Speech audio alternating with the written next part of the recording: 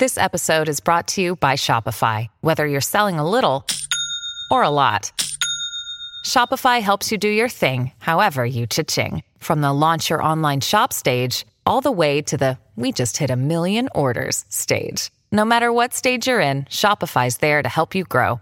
Sign up for a $1 per month trial period at shopify.com/special offer, all lowercase. That's shopify.com/special offer.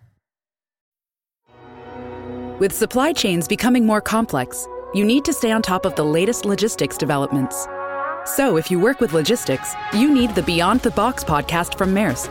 It's the easy way to keep up to date with everything from digital disruption in logistics to the need for supply chain resilience in today's market. Find out more and keep ahead of the game with the Beyond the Box podcast on logistics insights at maersk.com/insights. Hello, everyone. This is Tom Fox. I'm the Compliance Evangelist, and I'd like to welcome you to episode 83 of This Week in FCPA for the week ending January 5, 2018, the Lost Our Minds edition. In this episode, Jay Rosen and myself take a look at some of the week's top compliance and ethics stories.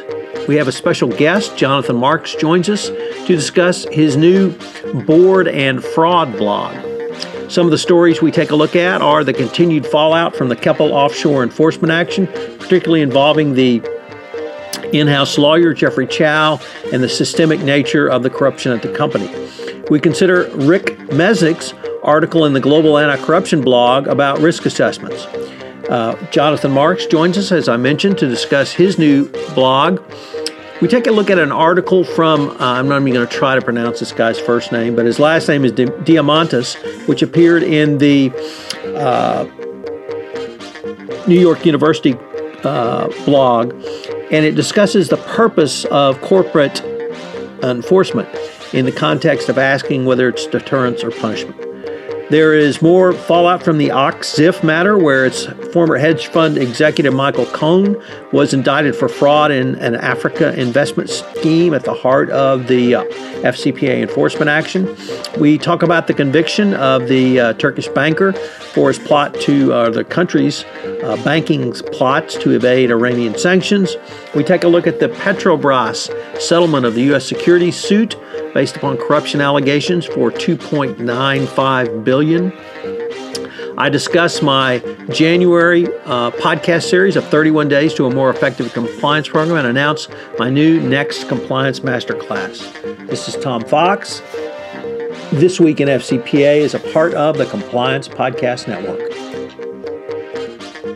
Hello, everyone. This is Tom Fox, back for another episode of This Week in FCPA with my good friend and colleague, Jay Rosen. This is episode 83 for the week ending January 5, 2018, the Lost Our Minds edition. In this episode, Jay and I take a look at some of the top compliance stories over the past week. We are joined by a special guest, Jonathan Marks, to discuss his new board and fraud blog and the compliance masterclass that he and I are going to put on in Miami in February. So, Jay, with that, we had actually a pretty interesting week, it turned out. So why don't we hop right into it?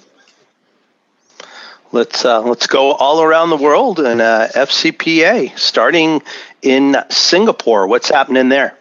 So most of our listeners are probably aware of the Keppel offshore FCPA settlement, which happened at the end of 2017, and not to stand on ceremony, but since that happened in 2017, I thought it might be interesting to take a look at the kind of fallout from that, which was one of the things that intrigued me, Jay, was we had an in-house lawyer pled guilty back in January, but the plea was announced in late December when the Keppel offshore matter was announced.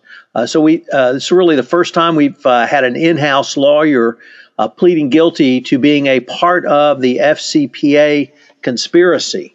And it was a fellow named Jeffrey Chow, and he is a U.S. citizen working in in Singapore for involved in Keppel's bribery in Brazil. He was a former member of the senior leadership team, and he got caught up in doing this. And one of the things that struck me was his mea culpa that he said, I should have refused to draft the contract that we used for paying bribes, and I should have resigned from Keppel. And perhaps it's not too late for him to come to that realization, but it's certainly turned out to be a very expensive lesson for him as he's pled guilty and he's waiting for sentencing, which will happen later this year. Also is really the systemic nature of the corruption. When you have the in-house law department drafting bribery contracts, that's probably not a good sign, but it is a sign that there is a systemic bribery and corruption in your organization. And Dick Casson reported on both of these stories, and we've linked to that in the show notes, really, once again, belying the fact of, or the myth, rather, I should say, of the rogue employee. So lots in the Keppel offshore case, lots for the compliance practitioner to lessons to be learned, and for the legal beagles and legal eagles who are on not only participate in this podcast, but are also listening to this podcast. It's a very somber lesson on what can happen when you get caught up as a part of the bribery scheme itself. And just a couple technical facts. The fine is being split between Brazil, Singapore, and the U.S. Brazil gets half of it, of $211 million, and Singapore and U.S. each get $105 million. And the other interesting part here is that the DOJ granted Keppel full credit for its, quote, substantial cooperation, unquote. The cooperation included the remediation and an internal investigation, and with cooperation credit, Keppel received 25% discount of the bottom of the fee range. So to me, Jay, that shows that the new FCPA enforcement policy, the Department of Justice is using it. It's working. Keppel did not self-disclose, so did not get more credit, but it demonstrates once again that if you do turn it around and you do cooperate and you extensively remediate, the DOJ will substantively provide you with credit for that. So, Jay, next up was a very interesting article by Rick Messick, who is one half of the Global Anti-Corruption blog founders, and he wrote an article about risk assessments. I found it extraordinarily interesting, but you want to tell us about it? Yeah, it's really very incisive. It's very clearly written, and basically what he talks about is some best practices for risk assessments. And first, he says that you should take a look at all conceivable forms of corruption to which the organization may be exposed. Second, you need to do an estimate of how likely each of these possible forms of corruption will have occurred. And third, you need to do an estimate of the harm that will result from each. And what tends to happen is that sometimes people overestimate the risk, and sometimes people underestimate the risk. And one of the examples he used was a UK company that when they set about to be doing their risk assessment, they knew the company was Aon Limited, and they knew their English company so well that they placed a higher probability of them having a risk within the U.S., rather within the U.K., and they did not look at their global operations. And what actually happened was the opposite. So he goes on into the article to talk about the best way to be doing risk assessments. And I just thought it was a very clear and concise approach and would be very useful for the risk assessment practitioners who listen in. Did you have any other thoughts on that, Tom? Yeah, I would. I really agree with your assessment, Jay. It was an excellent article. I had not really seen the formulation of what was needed and the critical steps articulated as well as Rick put into this article. The 4 steps he said for doing a risk assessment are, as you noted, all conceivable forms of corruption within the organization, activity, and sector need to be cataloged. And 2, estimate of how likely it is that each of the possible forms of corruption will occur is prepared. 3rd, there be an estimate of the harm that will result. And 4, you then combine the chances of the occurrence with a probability of its impact to produce a list of risk, prioritized risk list, and that the critical steps are 2 and 3.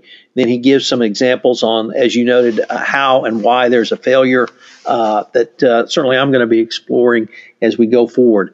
And he really he spoke to the behavioral aspect of behavioral psychology aspect of this by citing to the paper by Amos Tversky and Daniel Kahneman. Kahneman, of course, is the Nobel Prize winner economist. Judgment Under Uncertainty, Heuristics and Biases, which came out in the 90s and forms the basis of Richard Thaler's work, who won the Nobel Prize for Economy in economics last year, also writing in behavioral economics. So lots of good stuff there. Great piece from Rick, as is all of the stuff that he puts forward. So next up, we have a guest star, I should say, but certainly a guest, Jonathan Marks. Jonathan's a partner in Markham LLC, and we asked him to come on board because he has started a new blog. So, Jonathan, could you tell us what persuaded you to start a new blog? What's it about, and what do you hope to accomplish with it? Well, Tom, it all goes back to you. So, I've been a fan of Tom's, and certainly known Jay for a long time, and a fan of Jay's as well. But I love what I do, and I have a lot of passion around what I do. And I've built methodology from the ground up. Going back to the early 1900s. No, I'm kidding. Going early, back to my early days of my career, and I love giving back to the profession. And so one of the things that I really like to do is I really like to write, and I really like to share my ideas with people. And so after speaking with you on several different occasions, I decided to, number one, start writing a book, which I've done. And number two was, sort of as a precursor to that, is to start to write a weekly blog, which I have done as well. So my blog is titled Board and Fraud. And it really is going to focus on, the issues that boards face every single day with regards to oversight and management of the risk assessment fraud process, including the audit committee, and all the issues related to governance, risk, and compliance, and dealing with various fraud issues throughout the organization and the extended organization. So, Jonathan, could you give us a hint on maybe one of your first couple of posts, what you talked about? Well, I have a couple articles out there on skepticism. I'm a big fan of skepticism, and I was listening into your podcast, and you talk about risk assessment, you talk about the human element. I have something that I'm putting together now, which I started a while back. It's basically called Putting the Freud in Fraud and focusing on the mind behind the crime. And I've said this ad nauseum, but books and records don't pay bribes, people do. And I think a big part of what we miss is the human factor, when doing a lot of this. And I've been touting this for years, and now I'm going to basically put, my pen to work and start sharing my thoughts and ideas that I've learned from real life cases that I've worked on and situations that I've been involved with over my career. Well, Jonathan, it's great to have you in the blogging fraternity. Anything from the West Coast, Jay? I also share a hearty welcome to you, and wondering when you're coming out this way, because love to get together with you here on the West Coast. So give us a heads up, Jonathan, and maybe we can put together a breakfast or a dinner session and get some local practitioners together. That'd be great, because I would love to get out of the 16 inches of snow that we're in and the 8 degrees of weather that we're currently experiencing. So, and I will just end this section with here's hoping for an Eagles-Patriots Super Bowl, gentlemen. There you go. That would be awesome. Well, thanks, Jonathan. Thanks, Tom. Thanks, Jay. Have a good weekend. Thanks again. Be safe. So, Jay, next up, I'm going to jump to another issue that's popped up from OCZIF. Most of our listeners will recognize that as a FCPA enforcement action which settled in 2016, one of the very large cases that settled then. But we had some information about one of the hedge fund executives, Michael Kahn, was indicted for his role in this. You want to tell us about that? Yeah, it's dating back to the issues that they were having in Africa, and they've been looking into violations in OCZIF's activities in some of your favorite places, the Democratic Republic of Congo, Libya, and other nations in Africa. And it's prompted investors such as public pension funds and foundations to pull their investments in the fund. And basically, Cohen concealed a conflict of interest that he had connected with an investment in a mining company. And some of the shares of that mining company had been sold to Oxif's African investing venture by an unnamed co-conspirator who owed Cohen $18 million connected to the purchase of a luxury yacht. So this person was going to use the proceeds from the sale of those shares to partially pay back the personal loan. So, as time goes on for Oxif, it seems that they were running pretty loose down there in Africa. And, I don't know if you really can't say that this is a case of recidivism, but I think it's just more of the lack of executive focus and how it ran throughout the operation, especially within Africa. Jay, next up we had a very interesting article, and I'm not even sure I should try to articulate the name of the person who wrote it. I would say Diamantis. That one's easy. Yeah, that's the last name. But it Mihalis.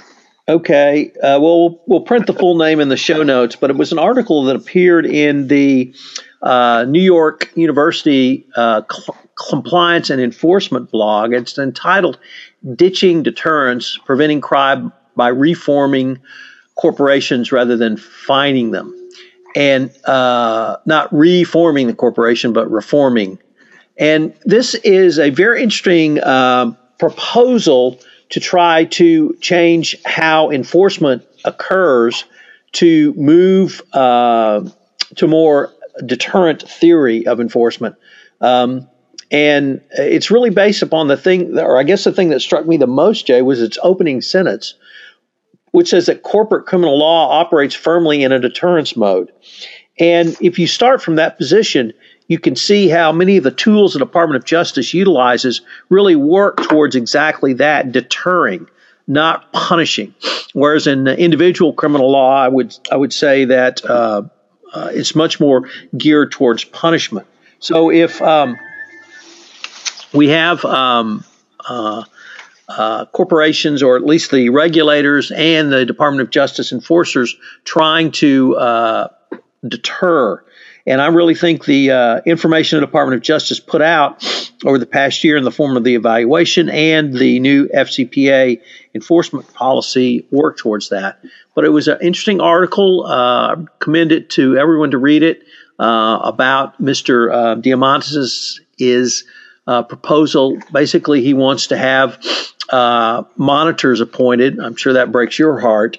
But really working with corporations to actively remediate, to make sure that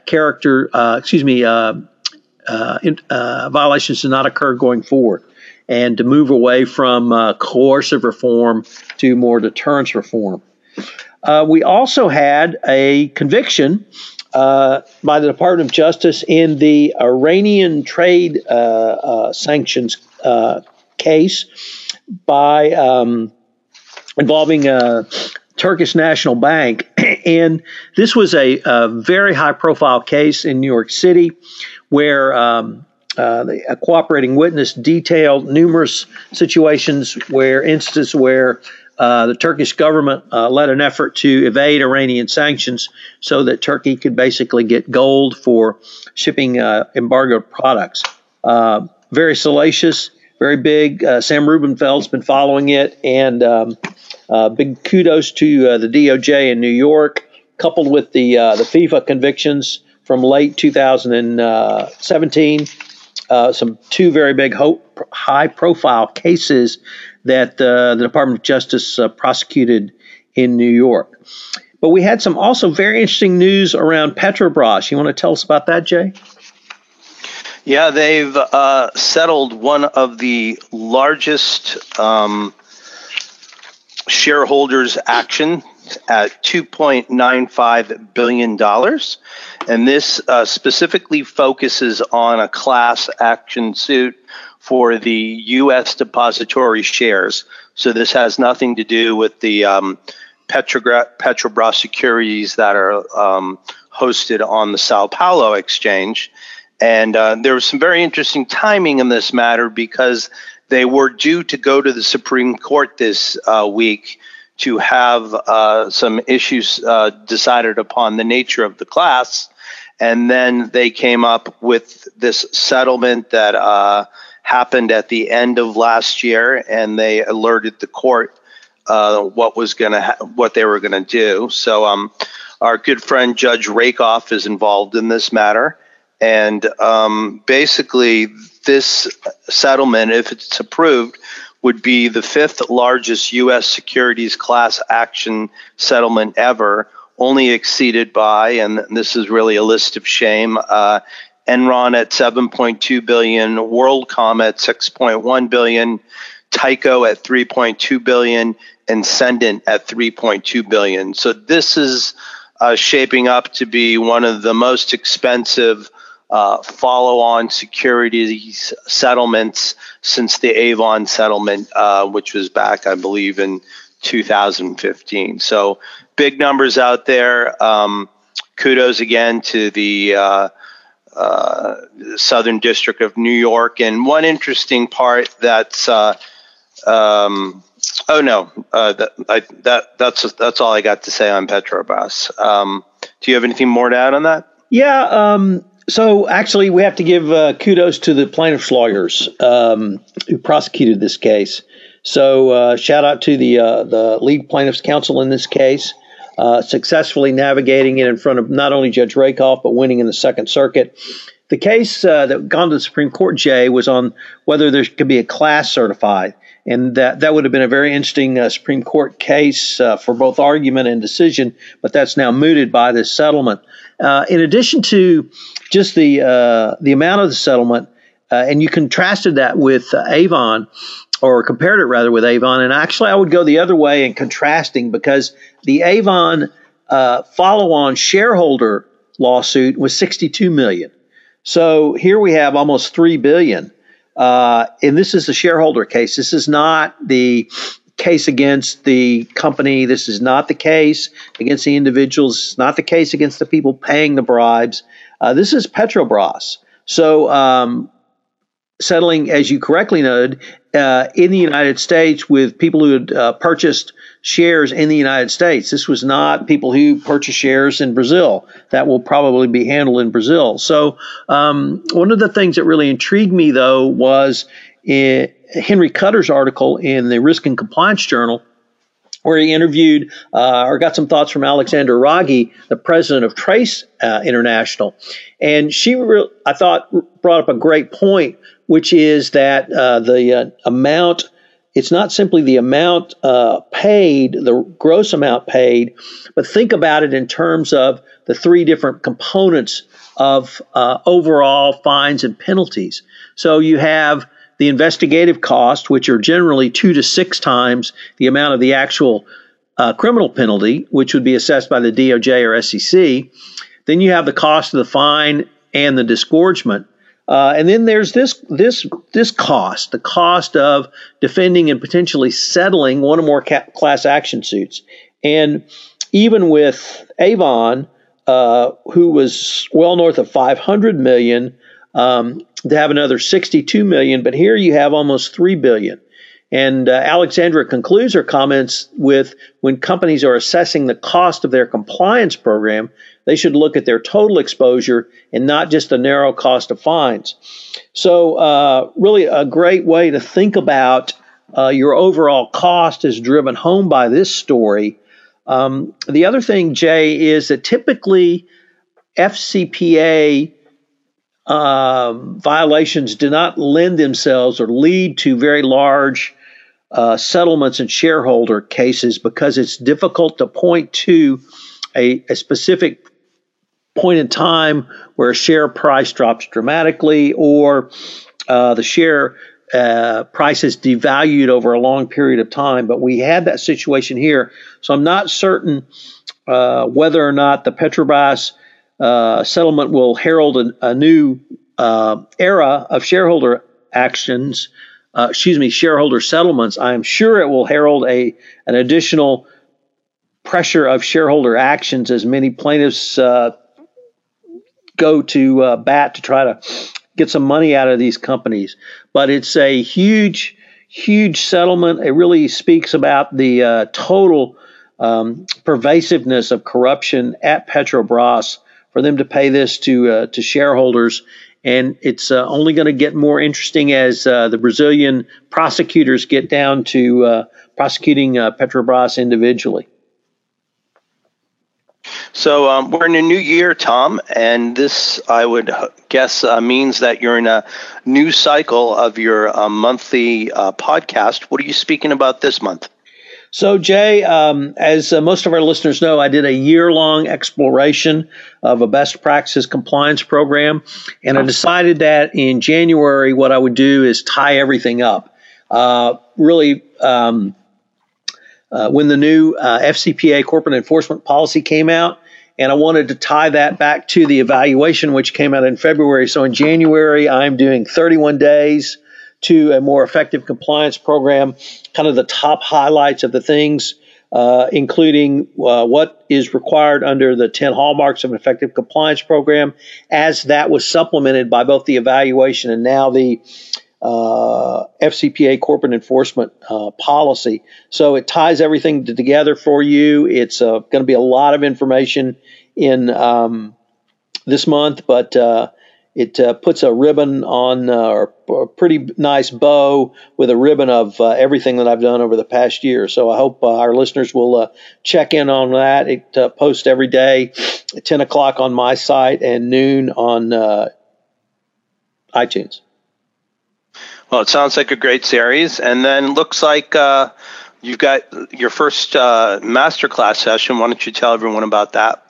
Right. So Jonathan Marks, who joined us for a short time a little bit earlier in this podcast, Jonathan and I are putting on another compliance masterclass. It's sponsored by Markham LLC. This next one will be held in February 11 and 12 in Markham's offices in Miami. I'm going to have more information up on it. You can check it out on my website or at Markham LLP. So that is very excited to announce my first compliance masterclass of the year, particularly given the new information the department came out with last year, Jay.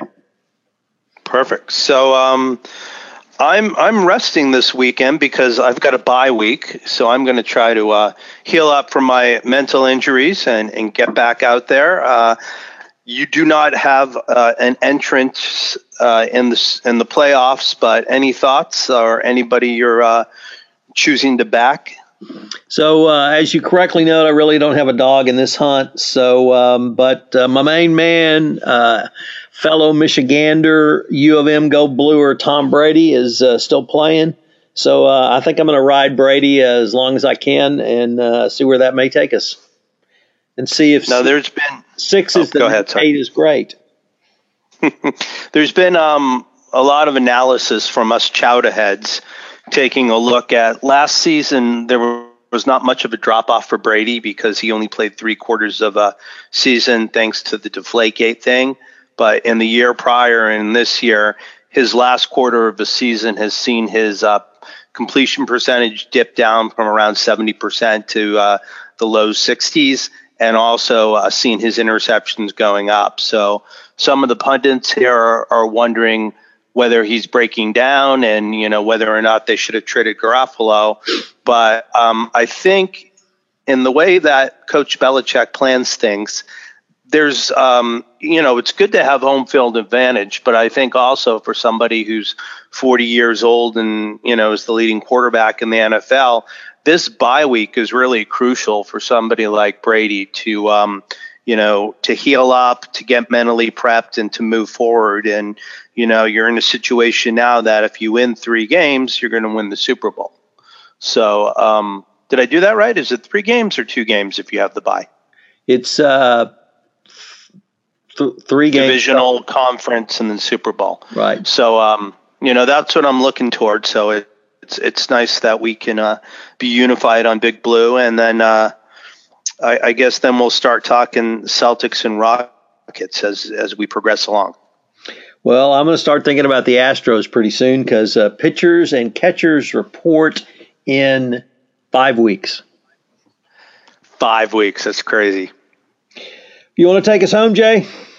Yes. So I'd like to thank everyone for joining us on the first podcast of the new year for the week ending January 5th, 2018, the Has He Lost His Mind episode. So on behalf of Tom Fox, the compliance evangelist, and myself, Jay Rosen, Mr. Monitors, we wish you all a great weekend and thank you for taking a look at the week in FCPA that was. Hello, everyone. This is Tom Fox again. I'd like to thank you for listening to this episode of This Week in FCPA with our special guest this week, Jonathan Marks. If you have listened to this podcast on iTunes, I would greatly appreciate it if you would rate our podcast, as it would help in our rankings and help get the word out about the only weekly podcast which wraps up all things FCPA compliance and ethics related. If you have any questions, you can email me at tfox@tfoxlaw. You can email Jay Rosen at j.rosen@affiliatedmonitors.com. This is Tom Fox. Thanks again for listening. I hope you'll join us next week for another episode of This Week in FCPA. This Week in FCPA is a part of the Compliance Podcast Network.